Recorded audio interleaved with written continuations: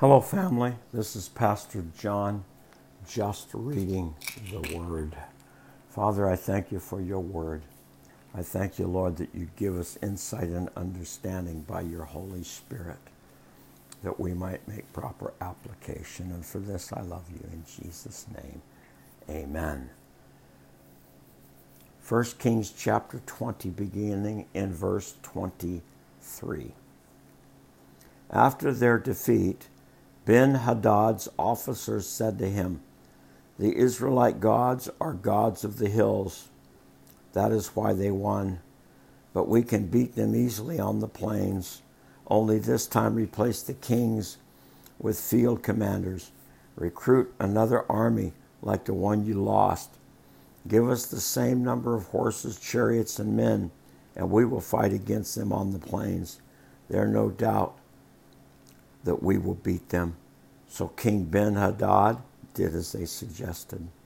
The following spring, he called up the Aramean army and reached out against Israel, this time at Aphek. Israel then mustered its army, set up supply lines, and marched out to battle. But the Israelite army looked like two little flocks of goats in comparison to the vast Aramean forces that had filled the countryside. Then the man of God went to the king of Israel and said, "This is what the Lord says. The Arameans have said, 'The Lord is a God of the hills and not of the plains.' So I will defeat this vast army for you. Then you will know that I am the Lord." The two armies camped opposite each other for 7 days, and on the seventh day the battle began. The Israelites killed 100,000 Aramean foot soldiers in one day. The rest fled into the town of Aphek. But the wall fell on them and killed another 27,000.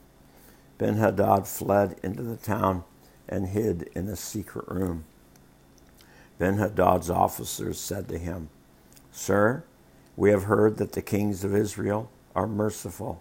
So let's humble ourselves by wearing burlap around our waist and putting ropes on our heads and surrender to the king of Israel. Then perhaps he will let you live." So put on burlap and robes.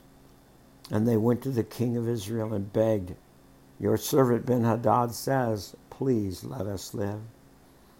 The king of Israel responded, "Is he still alive? He is my brother." The men took this as a good sign and quickly picked up his words. "Yes," they said, "your brother Ben-Hadad." "Go and get him," the king of Israel told them. And when Ben-Hadad arrived, Ahab invited him up into his chariot. Ben-Hadad told him, "I will give back the towns my father took from your father, and you may establish places in trade in Damascus as my father did in Samaria." Then Ahab said, "I will release you under these conditions." So they made a new treaty, and Ben-Hadad was set free. Meanwhile, the Lord instructed one of the group of prophets to say to another man, "Hit me." But the man refused to hit the prophet.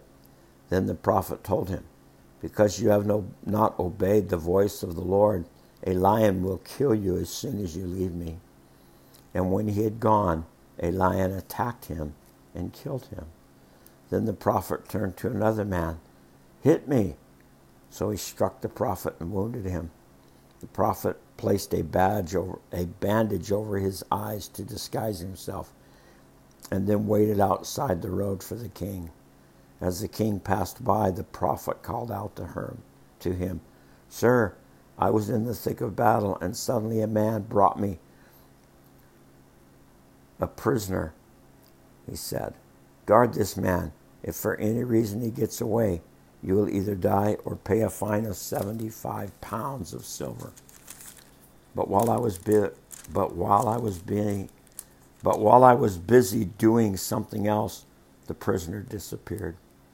"Well, it's your own fault," the king replied. "You have brought the judgment on yourself." Then the prophet quickly pulled the bandage from his eyes, and the king of Israel recognized him as one of the prophets. The prophet said to him, "This is what the Lord says. Because you have spared the man I said must be destroyed, now you must die in this place, and your people will die instead of his people." So the king of Israel went home to Samaria, angry and sullen. Father, I pray for understanding, that I might understand what I read, that I might find application, but that you, Holy Spirit, are never too early or never too late, and you are always full of the truth. And for that I love you in Jesus' name. Amen.